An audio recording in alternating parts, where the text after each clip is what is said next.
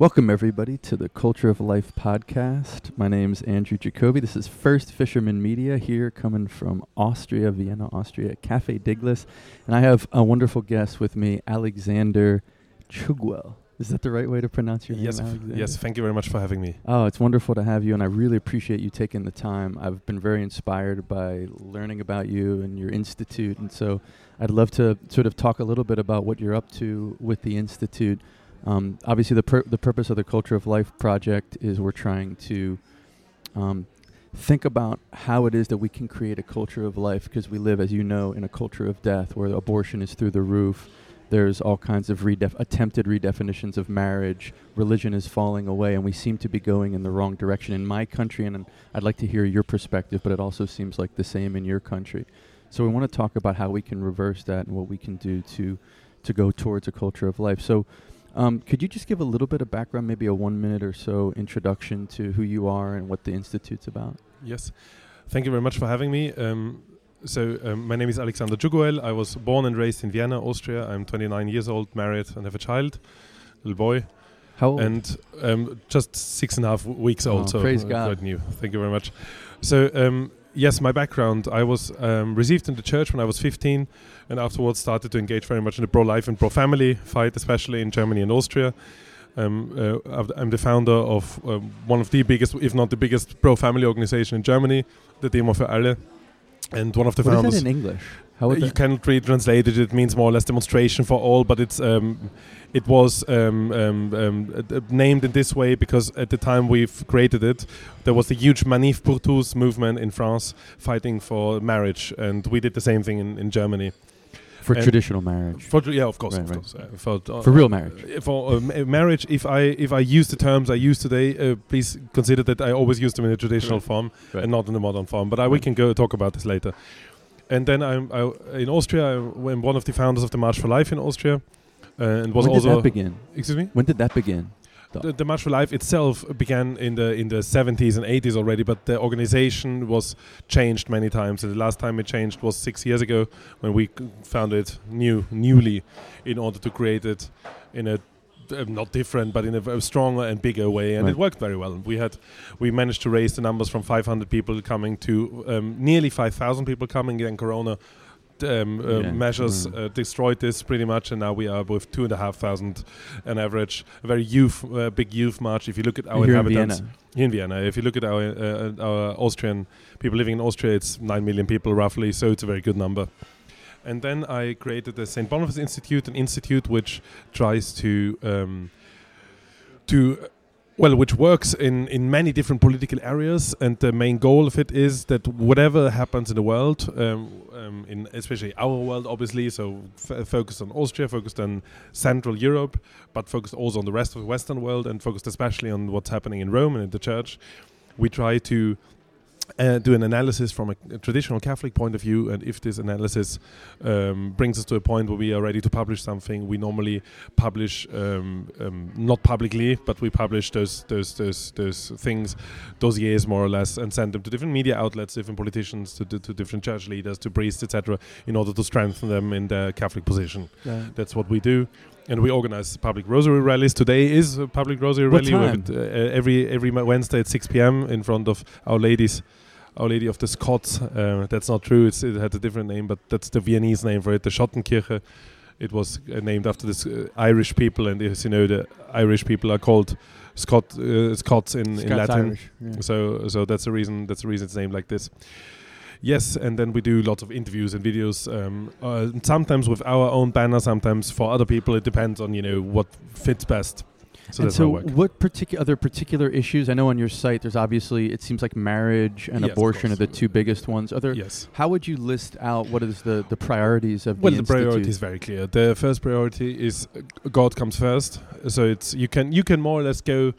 Just use the 10 commandments and try, and that's our priority. So first is God, then comes the family, etc., and then comes theft, murder, all those things. First murder, obviously family murder, then the whole perversion, then all the other things.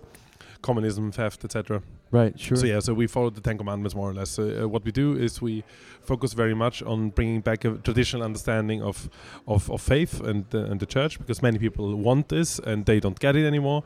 We do not do it by saying that we are now here in order to be the better church for the people. No, not at all. I think the church is holy and the church is perfect. Obviously, there are some people here on earth who represent the church who are not holy and not perfect, but that's normal. And I think we ourselves are also not perfect and not holy yet, and or maybe at all. Who knows? So what we want to do is we want to focus on the eternal teaching of the church, on the saints the church brought forward, the doctrine of the church in general. Right, that's what we do. So I heard an interesting interview with you at the Tradition, Family, and Property in Pennsylvania. They're talking about you made a claim there that I thought was very interesting, which was that the impression that Americans have about the Catholic Church in Europe, maybe Austria in specific, is that it's kind of dead and dying and going away. And you were saying that that's not really true. No. And this was news to me because I had this impression. I lived here for a long time, but I wasn't Catholic, so it didn't really matter to me one way or the other. So could you speak a little bit about, I think Americans might have the wrong impression about the health of the church in Austria and Europe and in general. So there are two things I want to say before answering this question. First of all, the American culture is a very different culture to the European culture. It's a newer culture, and if you obviously we can discuss what exactly a culture is, but the Americans do have their own culture. They do have it. Very Protestant culture. Well, yes, Protestant and very, very some things very modernist. But we look at the European culture, we are also completely decadent in other things. So we don't want to fight right now about this. But the American culture is very public, so whatever happens is normally news immediately.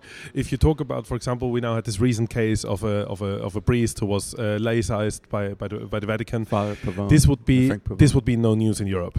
Maybe a little bit news. It's only typical America that everyone has an opinion on it before even knowing what exactly happened. Right. It's interesting. Before everyone knew what exactly the bishop or the Vatican decided on, it was already news that it's unjust or just Twitter, or whatever. You know, on Twitter and everywhere. So you see that it's a very American answer to problematic. Whereas in Europe, if things like this happen, so if we see that our faith is being disrespected in public, that normally the faithful in Europe try to go out of the way of the public media. So in Europe, the answer is exactly the opposite.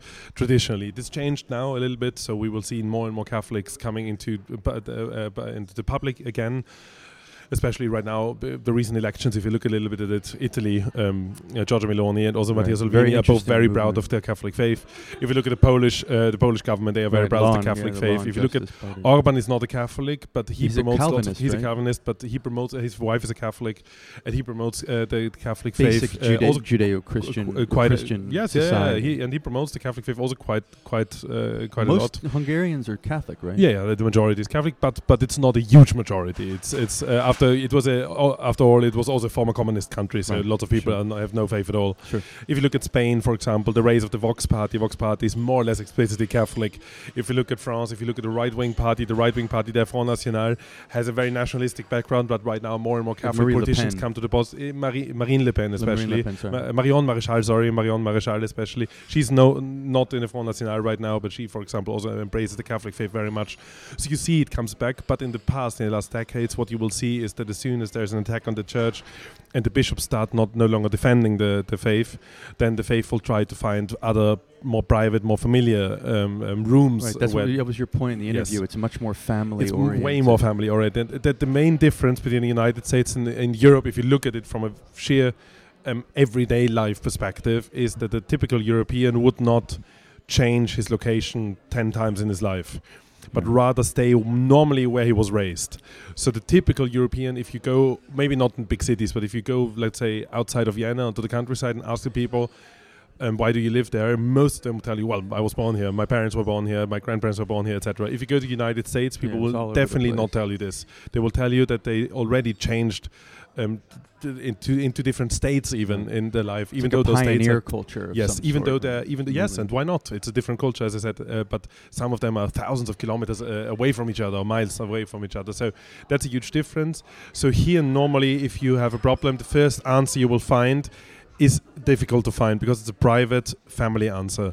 And yes, in the Catholic families of Europe, you will definitely still find the faith. Even more than this, you will now find it actually growing more and more. Right. It's not the numbers we want to have. We had in Austria, for example, we were 100%, more or less 100% Catholic country. This changed over the time of our history a few times, but we were always 80% plus Catholic. Would you say that's also true amongst the young people as well? Is this so? This is true because I'm 49. Your generation you're at least one generation before me, and so it depends. So I don't want to make up things. I have to say that in general, the question is what you consider the young generation. That's so true. if you look at the young generation, you will find extremely high percentage being totally destroyed. So without being raised without actually parents. They have parents, but their parents were not actually, even definitely most of them divorced. And I don't want to blame anyone here. We live in terrible anti-cultural, anti-truth times. Right, so obviously sure. this happens. Sure. Many of them went through abortion or survived an abortion more or less, so they don't know about it, but maybe one of the siblings was actually killed in abortion.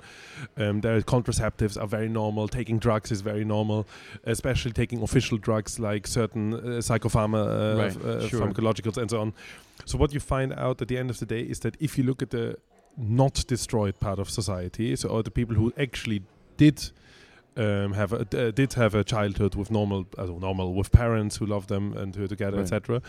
If you look at them, the majority of them right now is really looking for God and for the truth.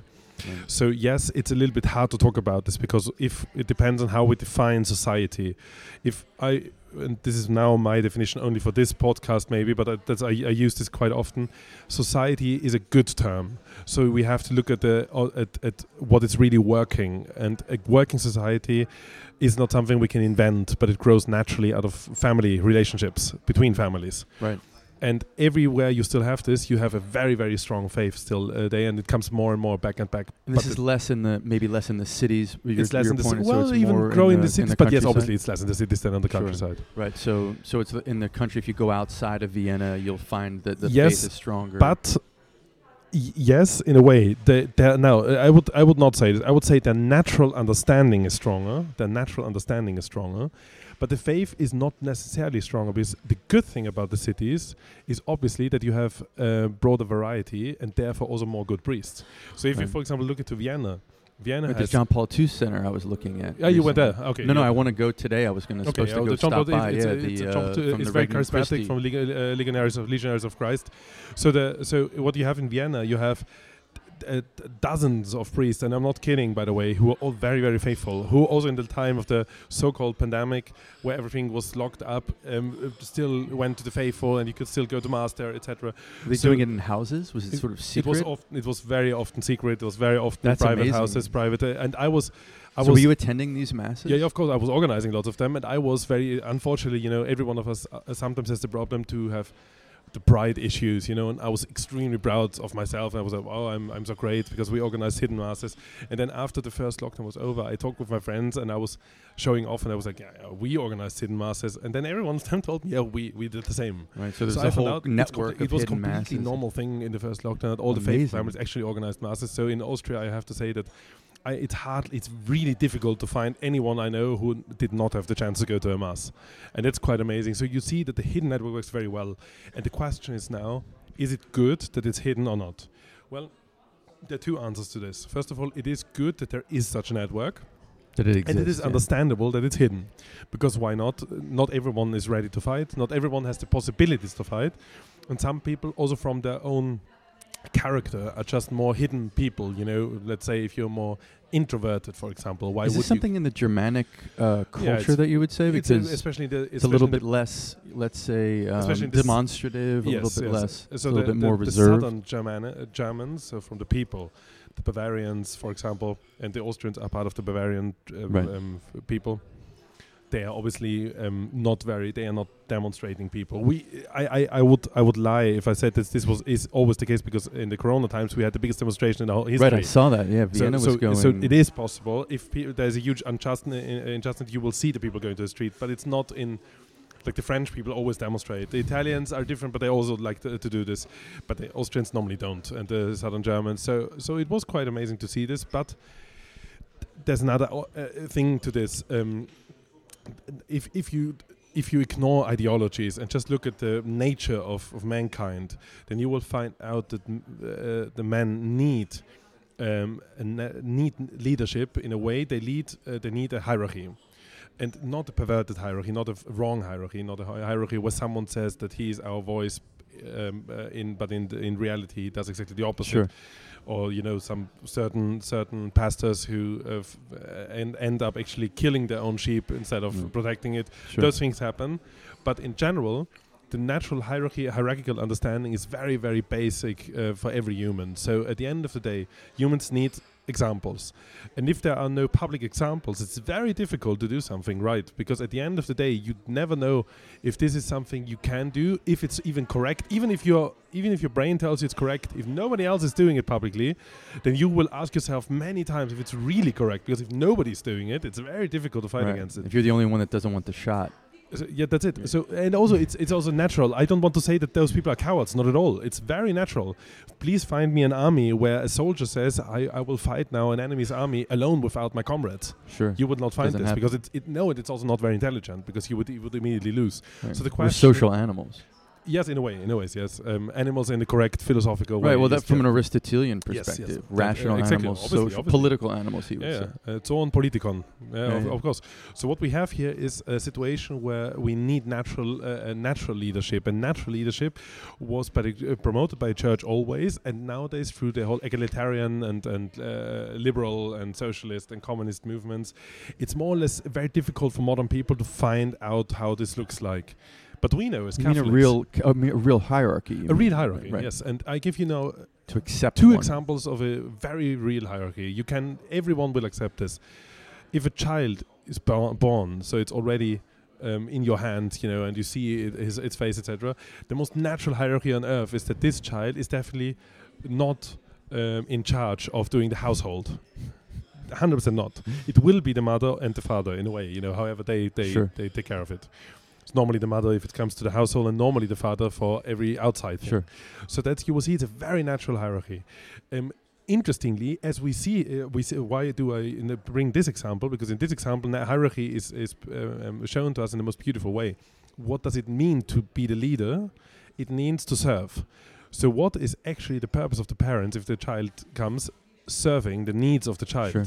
So so the first thing they have to take care of the child is brought up in a Christian way. So you have to baptize it quite early. You have to pray for it. You have to keep it in your. It's very difficult at the beginning, and things like this. Then you obviously have to take care of its food, its clothing, and all of this. So actually, leading the household means serving the weakest in the household.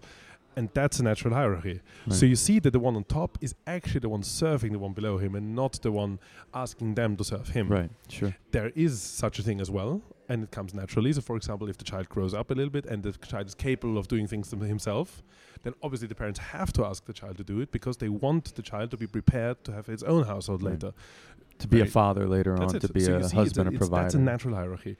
So now look at the church. Let's now look. Everyone who listens to your podcast will know at least one good priest. It's difficult sometimes to name many, but you will see God will never leave you alone. You will always find good priests. If you really ask for them in prayer, you will always have them. So let's look at a good priest. The good priest, let's say, gives a good leadership in church by celebrating Mass in a very reverent way. Let's say the most reverent way possible for this priest. He will try to prepare his homilies in a way that it really helps you gaining more understanding of the faith and going deeper inside into the church, actually.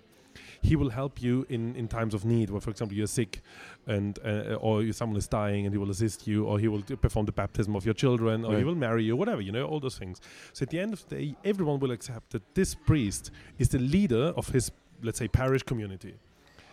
Why is he the leader? Because he's serving, first of all, God. Right. By performing the most important thing on earth, the holy sacrifice of the Mass, right. which is done in order to honor God, not to honor us, but to honor God. And therefore, he opens up heaven's graces, more or less, and helps God to provide them to the people in a way Christ created this. So, for example, Christ told his apostles that they should hear confession, so he hears confession. He told them exactly how he wants the Holy Mass to be celebrated, so they celebrate the Holy Mass. He wanted them to go out and preach to the people, so they go to the chancel and preach to the people, etc. So that's exactly what they do. So by serving God, they do really serve us, because God served us by with the sacrifice on the cross was the biggest thing God could ever do to us. And therefore, what is asked for us from us is that we now start serving this as well. So it's a hierarchy here. It's serving each other more or less in a way by serving God. And so that's two natural hierarchies. So naturally, you would now try to find this in politics as well. And that's where modernism comes in. The modern political understanding makes it more or less impossible for this to happen. Not totally. So if you have still a few good politicians are still out there, and those politicians, everyone would agree, as soon as a politician is good, you would agree that, well, he's good because he serves his flock, more or less. So he's not betraying them, he's not lying to them, he's honest, for example. Everyone would say a politician who's honest is a better politician than a dishonest politician. Everyone would say this. Go through the 10 Commandments, and if a politician tries to keep every of the 10 Commandments, you would consider him a very good politician. If he tries to do this, it's already amazing. It's more or less extraordinary, actually. So if you look at this, then you will find out that modernism tried to destroy traditional politics by getting families out. So first of all, in Europe, they destroyed the whole idea of monarchy and aristocracy, the real monarchic principle. The state family. It's a Catholic principle, yes. It's the Habsburg. For example, the Habsburgs in Austria, yes, or the Bourbons, and so on, all those different families. The Wittelsbach in Bavaria, and so on. And you will find those families, they obviously make also mistakes, but they represent the principle of family on the higher level. So if you look in old books in Austria, for example, you will find many people referring to the emperor as also the father of their people. So that's very interesting. And the emperor was a father of their people because he was there to serve them. So for example, the last emperor of Austria, Blessed Karl of Austria, was, for example, known for receiving, even in the middle of the war, receiving everyone who wanted to talk with him. Always. And he kept them in his prayers. And he had priests, and he asked them to celebrate masses for the needs of the people who visited him. Things like this. He was there for them all the time. His predecessor, Emperor Franz Joseph, who was not as pious as Karl, but also quite pious, with ups and downs, did exactly the same. He was known for never sitting down. He was known for working standing on a standing desk, because the people were coming in and out, and he was always receiving them, listening to everyone who came to him. Try to get now an appointment at the Chancellor of Austria. And Austria is way smaller than the monarchy of Austria was back then. We're talking about tens of millions of people. Now we talk about 9 million people. It's more or less impossible to get an appointment with the Chancellor. You can't meet with him. He's not going to talk different. to you. Try to get a normal appointment with the President of the United States. It's really difficult. Try to get an appointment with the Pope in Rome. It's easier. Even now this is a little bit difficult, but it's even easier to get an appointment with the Pope, even though the Pope is in charge of billions of people, than with the President of the United States, who is in charge of only a few millions. Obviously, I know that this is a little bit a difficult example, but you know what I'm talking about. Sure. So after this was destroyed, the whole principle of family was destroyed, and therefore it's very difficult for a modern politician to understand this. What is this? First of all, that politics is not a job. It's everyone's duty to take care of his own home country, and some people have the vocation that they do this in a leading position. So we would call it statesmanship and not politics. We can call it politics as well. Stadtmannschaft. No, I would call it in German. I would call it Staatswesen or then Staatsmann, Staatsmännisch, whatever. Yeah. So what you have here is that you have politicians who now think in periods. So they think in election periods. They think in 4 years, 5 years, 6 years periods, and most of them don't really care about what's coming afterwards. Yeah. So at the end of the day, you will find many politicians who lie to you on a constant basis, because they know that whatever they promise you now is not even possible to introduce in the little time they have. And that's now where our work comes in. I believe that if we as Catholics ask for a very good political representation, it's a little bit unrealistic and not really very, very, very Christian to do that without working, first of all, on ourselves to become better Christians, just better people, and second of all, to understand that there is no such thing as a good politics without good families. There is no such thing. So if we continue And now we come to the reason why pro-life obviously is number one of my political topics, Sure. the whole abortion issue. If we continue to kill, and I'm now quoting WHO numbers, 70 to 100 million children a year. How many in world. Austria? In Austria, it's between 35,000 and up. We don't know. Right. We don't have official numbers. We have only the numbers provided by the abortionists themselves, and they say this number. Is this done by the state or all the There's a Austrian? huge fight right now going on about this. It depends on which country, which part of Austria you are, but normally it's not done by the state. No. Okay, so But if you there go to are the parts where public hospitals do it. Krankenhaus, you won't get You an normally abortion have then. private clinics run by Planned Parenthood or Mary Stopes International. They are more or less behind them, financing them indirectly or directly. Interesting. So Planned Parenthood from the United States finances and Mary Stopes abortions. from the United States. Both are from the I didn't United know States. that. Yeah, they are. Mary Stopes is funding the biggest one Amazing. in So Austria. it's all private though. It doesn't happen. Most of it is private, and we have it in some public hospitals, unfortunately, as well. We right now have a huge fight against this in Tyrol, for example, where they want to introduce this.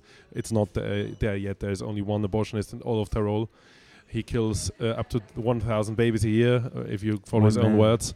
One man, 1,000 children a year. He works now already for decades. Just imagine this. It's insane.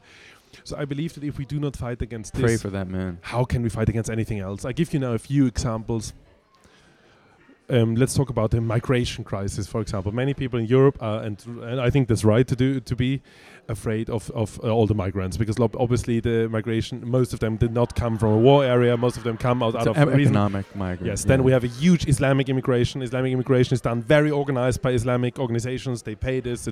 We know this. It's not a secret. You see all the different terror attacks in Europe and so on. So many people, and right they are, say, well, I don't want them to be in our country. But at the same time, they kill their children. So if you kill your own offspring, then your country will be empty at the end of the day. And emptiness does not exist in the modern world. So if there's a city like Vienna, this city will never be empty.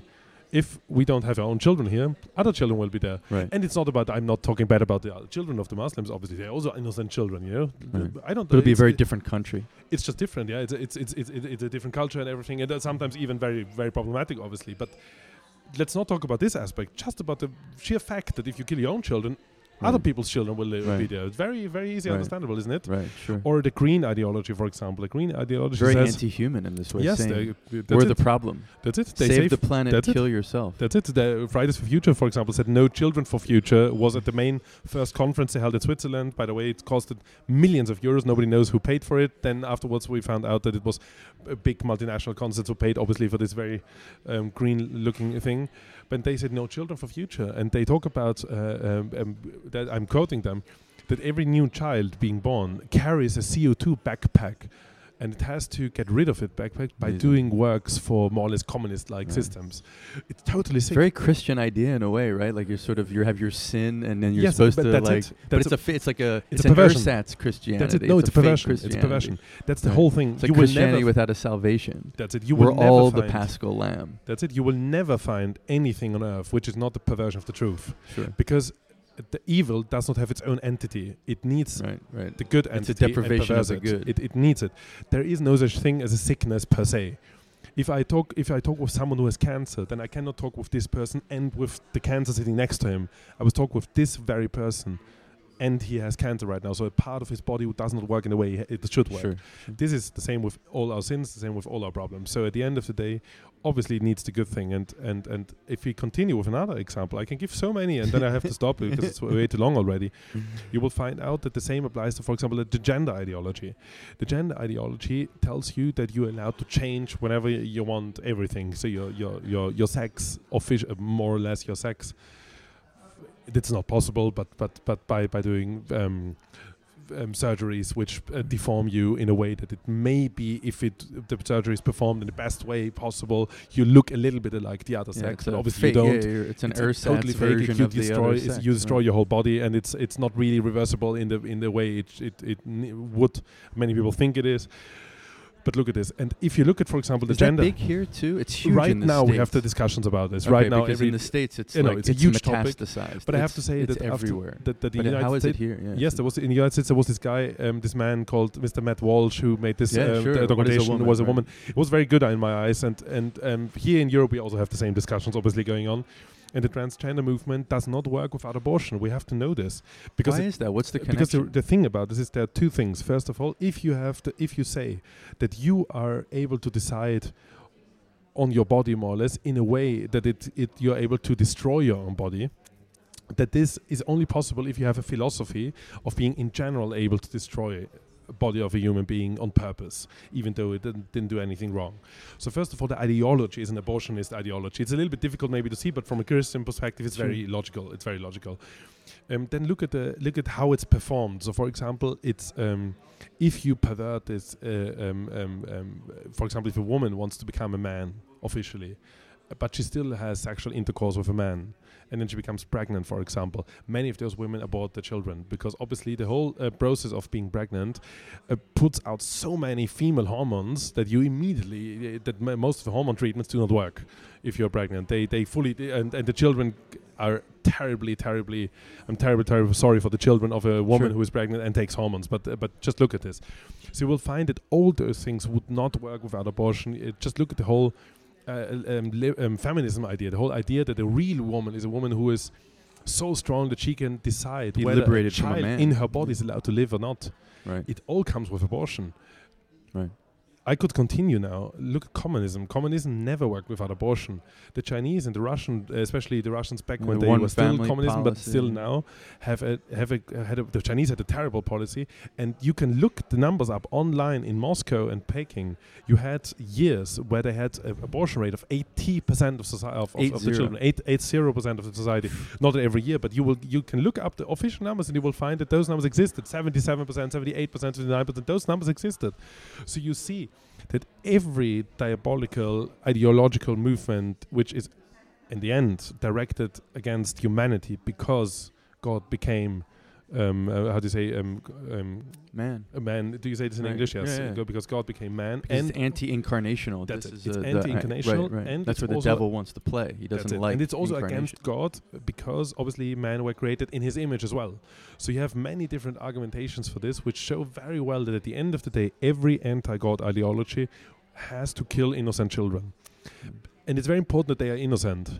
That's very, very important because that makes killing an innocent guy on purpose is called murder. Right.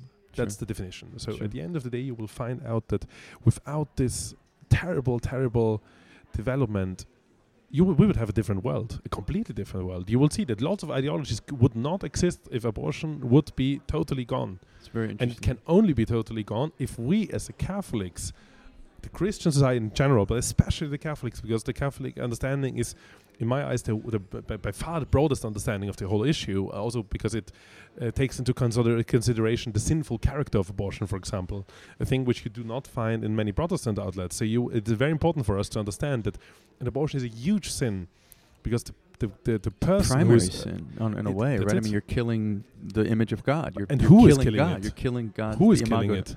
The mother, the person that's designed it. Even sometimes the mother is obviously forced, but right. Well, the mother and her facilitator.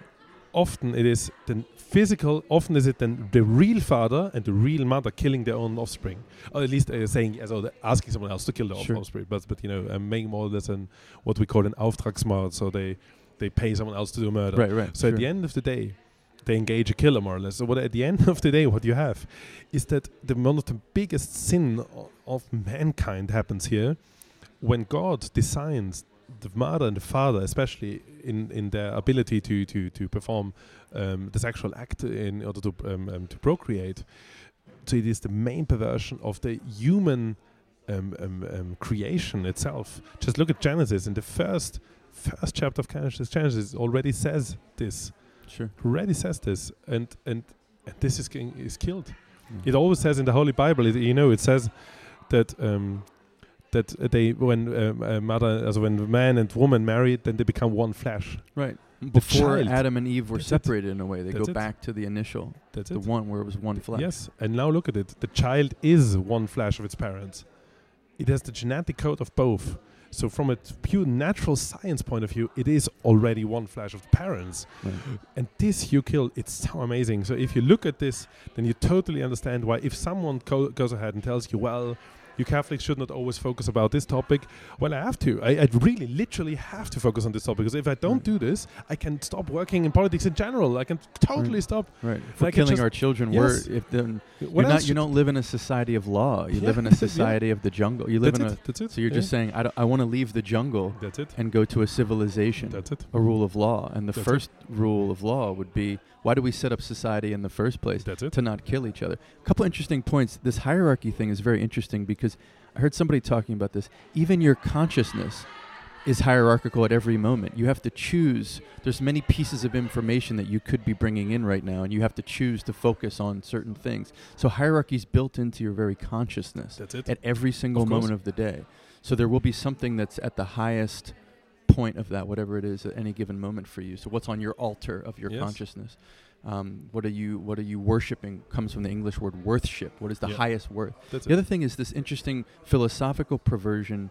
There's this great legal scholar who actually wrote an amicus brief for the Dobbs case called, his name's Robert George at Princeton. And he talks about this, that it's really a Gnostic philosophy, essentially, because what it's saying is that, like, for example, the transgender, the material is bad. I'm really not a substance. I am a flesh suit with a spirit inside. So I look like a man, but really spiritually, deep down, I'm a woman, right? And this is and so that's this separation. Same thing. And then you switch to abortion. Same thing. Well, yes, it's human, but it's not a person yet. So like we can kill it because it's not quite like you and me. Yes, it has the DNA and the body, but it's not conscious yet. So we don't have the spirit yet. Therefore, it's killable. Same thing with marriage. The third piece. It's not a conjugal unit that's natural. It's two spirits connecting. So two men's spirits can connect. Two women's spirits can connect. Right? So it's this Gnostic idea that the material world is bad. It's not that the Christian idea is that the material, God made it good. Everything was good, especially human beings. And yet we fell away from God's will. But the Gnostic view is, no, it's bad from the beginning. It's all fallen. But there's this special feel but we have this spirit inside that can transcend. So it's really interesting to me, this main sort of what the battle lines are. And it seems like this Gnostic view is the modernist view in a way. That it's this idea it's that oldest philosophical battle in the world, right? And it's the one where the other thing that, because we have a different eschatology. So our eschatology is that Christ is coming back and will judge the living and the dead, and those who are worthy will either we're going to go either to purgatory, to hell, or to heaven. And whereas the Gnostics, because they don't have this transcendence, they're looking for an imminent eschaton. So they're looking for a heaven on earth here. So if we just create the right pie, for example, or make the right, if we split up the economic pie the right way, the lions can lay down with the lambs. And this is a very dangerous ideology, because you and I, we are going to dissent from this. And that's why we have to go to the gulag, or we have to be canceled, or we have to be ignored, because we're the eggs that must be broken to make their perfect utopian omelet. And that's the problem. And the children are part of that too, because the liberated woman does not need to be tied down to family, to natural bonds, to children. She is to be liberated as an individual, which is a fundamental misunderstanding of the human person, as we talked about earlier, a naturally political animal, according to Aristotle, through St. Thomas Aquinas in the church. So that's really the battle. And what how do you, other than prayer, obviously, because that's a given, right? Like prayer to me is the number one weapon. What are your tactics to expose people who aren't understanding this, and who aren't they're not realized that they're captured by this Gnostic death cult, which is essentially what it is. It is, right? That's what it is. So how do you what's your tactics to wake them up? So Bishop Schneider, Athanasius Schneider, calls it the new totalitarianism. This Gnostic world you're talking about right now. And what can we do? First of all, let's look at what the church asks us to do in order to promote the truth. The church, first of all, asks us to understand it ourselves. So we have to take care of it in our, not only in our prayer lives, but also as far as our intellect allows it. Try to understand why we believe what we believe. If we do so, we have to obviously we have to make the decision that what I'm talking about the 4 cardinal virtues. So first of all, you have to understand what is right. Then you have to decide that you really want to do what is right. That's you want to be a saint. You want, yes, but it's of course that's it. But at the end of the day, it's a basic decision every day. So whatever you do every day, you have to think. If a question comes up, you always have to decide: is this question? How do I answer this question? Looking at my whole purpose of my whole life, not just of the very second I'm deciding on. Second of all is as soon as you found out what is right and what is intelligent to do, you have to want it. You have to really try to get your will. And to understand, as to really want the truth. Then the third thing is you have to perform it. Because if you have to do it, that's what we call courage, by the way. That's courage. Courage is not necessarily also just doing something in public, fighting or something. Courage is especially doing physically what you know is right and what you want to do. Because you know it's right. It's all connected to each other. And if you do this, there are many ups and downs. Sometimes it will work, sometimes it will not work at all. And to be calm and to still be steady and just continue doing whatever you do, this is the 4th cardinal virtue. Unfortunately, I do not know the cardinal virtues in English. Temperance, but that's the 4th cardinal virtue. It's keeping the right measure, So those are the cardinal virtues. So that's in general what we have to do in order to live a Christian life. And now follow those virtues and let's find out what this means for the tactical question you was just asking me. First of all, to make intelligent decision, you sometimes need knowledge you do not have yet, but you are able to have. Do not talk about things you're not able to have. If you read a book and you immediately see that you do not understand the first chapters, put it away. Don't try to understand something intellectually which you don't understand. It's not so important, and it's also not, you're not stupid because you do not read a certain book. That's not about it. You have to read certain things, so the church asks you to have a certain knowledge about its teachings. So it's very wise to have this, but you do not have to read a whole library of Aristotle and St. Thomas in order to be a good Catholic. There are many saints in the past who did not read any of this and were wonderful saints. As soon as you finish this, it's the second question is you have to train your will. That you have to, as soon as you know something is definitely right, you have to train your will. You have to remind yourself constantly, that's really what I want to do. And you see, it's a free choice at the end of the day, because you decide whether you really want it or not. It's your decision. Nobody else can force you to want something in your brain. Right. Maybe they can manipulate you. Maybe that's possible, but not totally. And then we're talking about courage, and that's where the rest of society comes in. You will perform an action, and this action will be visible. And through the visibility, other people can see what you do. And they will ask you about this or will not ask you about this. If they ask you why you do a certain thing, you have to tell 100% the truth. And if they do not ask you about them, you don't go and brag about why you did something. You just do it, continue doing it. Because that's exactly that's where you exactly see if someone else is really interested in the truth or not. If someone else is actually also interested in what you do or not, and also interested in your opinion on something. So that's the first step. And then about the 4th step, about not being not embracing too much the ups and downs, but rather embrace the constant line in the middle. Sure. If you embrace too much the ups, you will first of all become proud very, very, very soon. And pride is the number one sin which kills every good effort.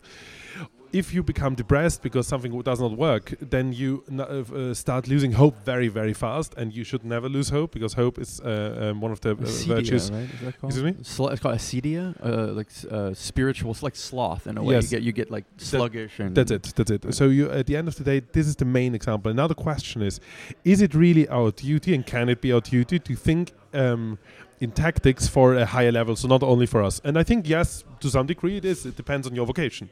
So first of all, if you, for example, have a family, and I mean with have a family, by the way, not only being married, have own children, but also your own parents. It's also your family, obviously. Sure.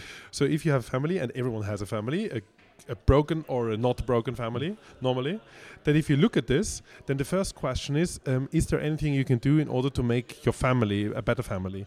That's the first question everyone should ask himself if it comes to a natural, real world you experience every day. Sure. Second of all, is what you're doing right now your job? Is your job asking from you to lie or to perform something which is definitely against the faith? Then you need to get rid of the job. Ask God for His help, His guidance. It is sometimes very hard, but God always provides. Always. He asks us if we the really saintly people, and obviously it's difficult. You cannot tell someone, "I do it like this saint," because the saints are not necessarily examples for your personal life, but rather general examples. Sure. And general. So it's a little bit difficult to apply a single saint did to all of your life. It's sometimes difficult. But what you can see is that God Himself says that, why do you try to prepare yourself for many weeks? Look at the flowers on the field. Right. Look at them. That's what He says. The future, right? And they are way more beautifully dressed than the kings. Sure. That's what He says. So at the end of the day, what we can find out here is that if you really want to perform something good, we have to understand that this is the first task.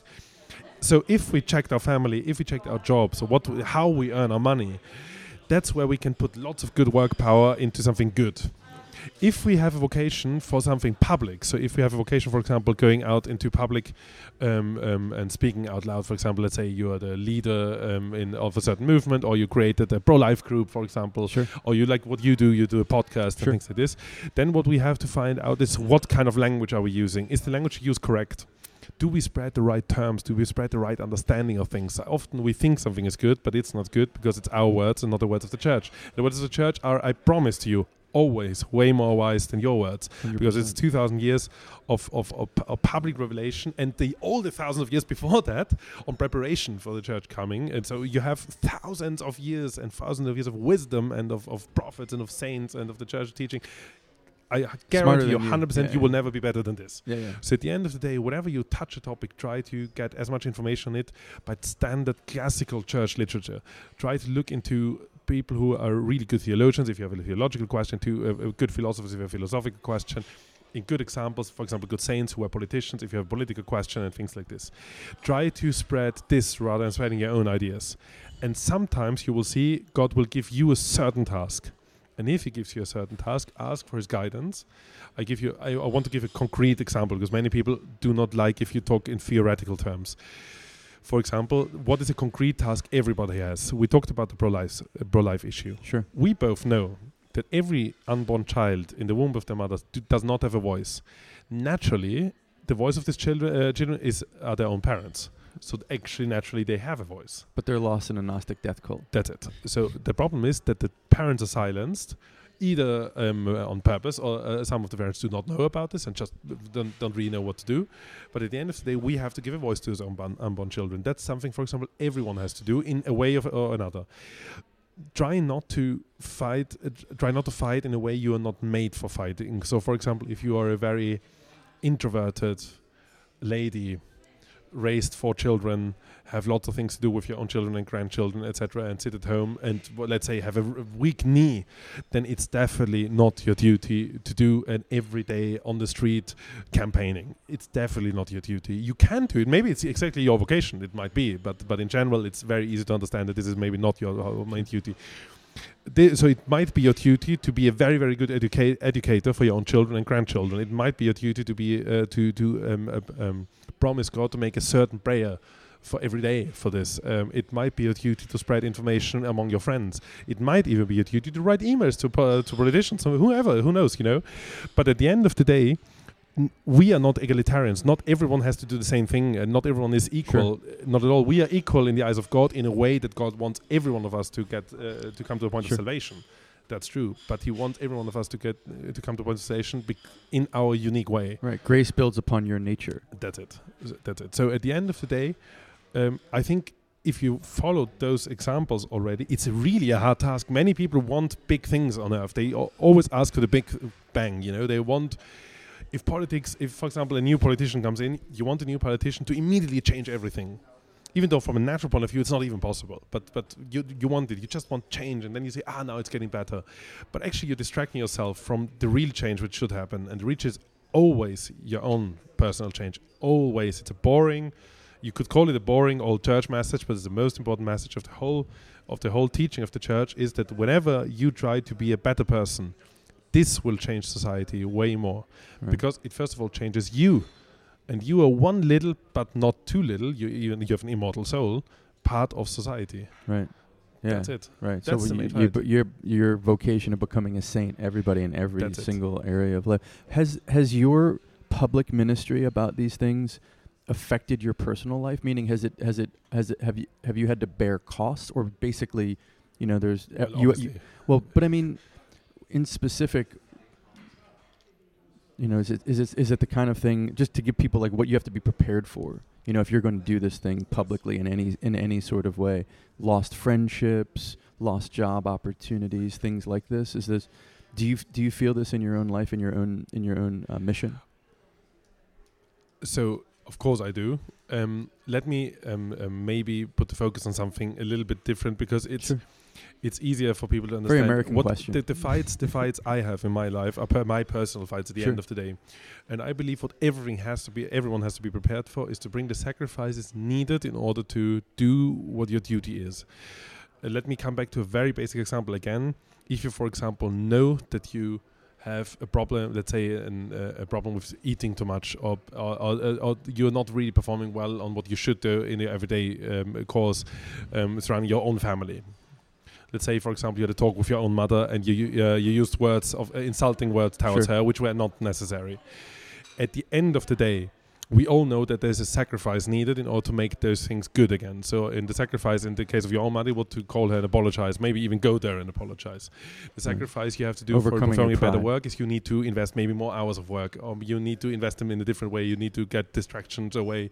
Maybe you even have to delete a certain app of your phone. For example, I deleted Instagram half a year ago, even though I had some thousands of followers, because it was just distracting me from my family life, and it's not good. So at the end of the day, those are the little sacrifices. And now everyone themselves can find out that obviously if you scale things up, so the more public things get, the bigger the sacrifices normally are. Or the more important the decision is in your personal life, the bigger the sacrifice is. So yes, obviously I lost people who I called my friends and who maybe even called themselves my friends. But at the end of the day, my biggest friendship must be towards God. Sure. And I want many people on earth to be my friends. But I found out that there is no real friendship if they do not want me to go to heaven, if I do not want them to go to heaven. Right. So at the end of the day, sometimes it sounds strange, but the most friendly thing you can do is stop being friends with someone if friendship is based on a lie. For example, if you know that there's one topic you're not allowed to talk about, let's say abortion, and you have a friend, let's say a female friend, let's say two girls, they are friends with each other. It's a big one, right? Yeah, I know lots of those examples. Yeah. And suddenly your girlfriend, not in a romantic way, but just your friend, your female friend, tells you, well, I think I'm going to get an abortion. And you now have to make the decision. Are you talking with her about this or not? Then it's crystal clear. If she tells you, you have to talk with her about it. If it is abortion, I even believe that you even have to talk about it with her if she does not personally tell you, but if others tell you, because that's part of friendship, that you need to show them the truth.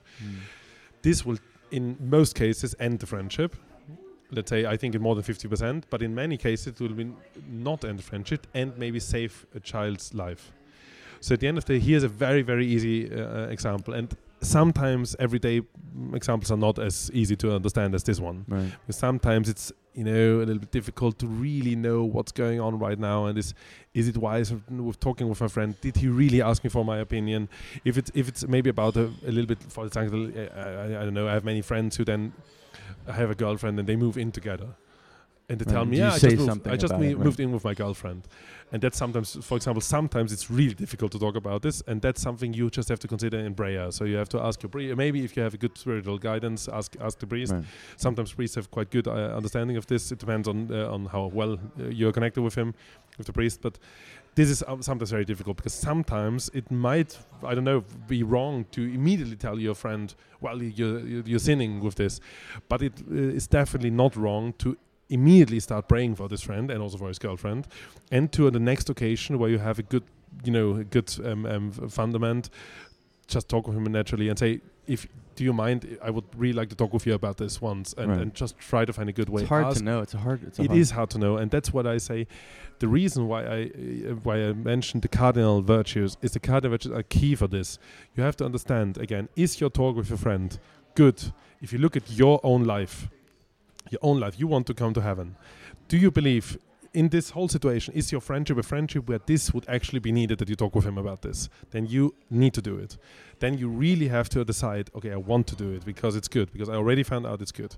Then you need to perform it. And then afterwards, you are not allowed, or you are allowed, but you should not be totally depressed because it didn't work out, or extremely happy because you right now helped him to become a saint. It's even harder in families. Way harder in family. The closer, the harder. Yeah, family's difficult. But the closer, the more you actually have to do it. Yeah, in a way. That's the hardest in a way. For example, it's often very difficult. What do children do towards the parents? Children have to honor the parents. They have to. And if you want to honor someone, you cannot lie to him. Right. It's not possible. So, for example, we have here in Austria, we have the heir to the throne of the monarchy here is Archduke Karl of Austria. And then his son is the next heir to the throne, is Archduke Ferdinand. And Ferdinand came out of a normal marriage between Archduke Karl and the Baroness Francesca Thyssen. And now Archduke Karl publicly announced a year ago that he is divorced and now lives together with his new girlfriend. His own son made a public statement that he is not accepting this. His own son said, I'm a Catholic, I believe that this is wrong. His own son did it. Publicly. Can you imagine this? His own son doesn't look from the outside like a very, very faithful man because he's a race car driver, but he's actually he's a Catholic. He's a very faithful Catholic. Just imagine this. His own son had the courage, asked by the reporter what he thinks about the divorce of his father, not to say, well, it's his thing. He even said, well, in my opinion, it's wrong because my parents are my father and my mother and not my father and his girlfriend. Right. It's interesting, isn't it? Very so difficult. It takes courage. That takes a huge amount of courage to say that. Amazing. Yeah, it's a difficult piece of this whole puzzle. Anyway, Alexander, I really appreciate you taking the time to come and talk to me today about all these issues. Obviously, you're really passionate about bringing Christ's message of hope to the world, and thank you. Really. And where can people, before we go, where can people find you? Where can they follow your work? It's as I said, I don't do all my work publicly because I think sometimes it's not wise. But you can follow me on Twitter always at Chuguel, just my name. And you can obviously subscribe to our newsletter, St. Boniface Institute newsletter. We now do a conference in February. We invite everyone with a very nice ball after the conference, typical Viennese ball. So I guess it will be very, very nice to come to Vienna for this occasion. We have limited tickets, so it's good to and they are not very expensive. So it's you can that's a very good thing. Then you can also meet me and can talk with me.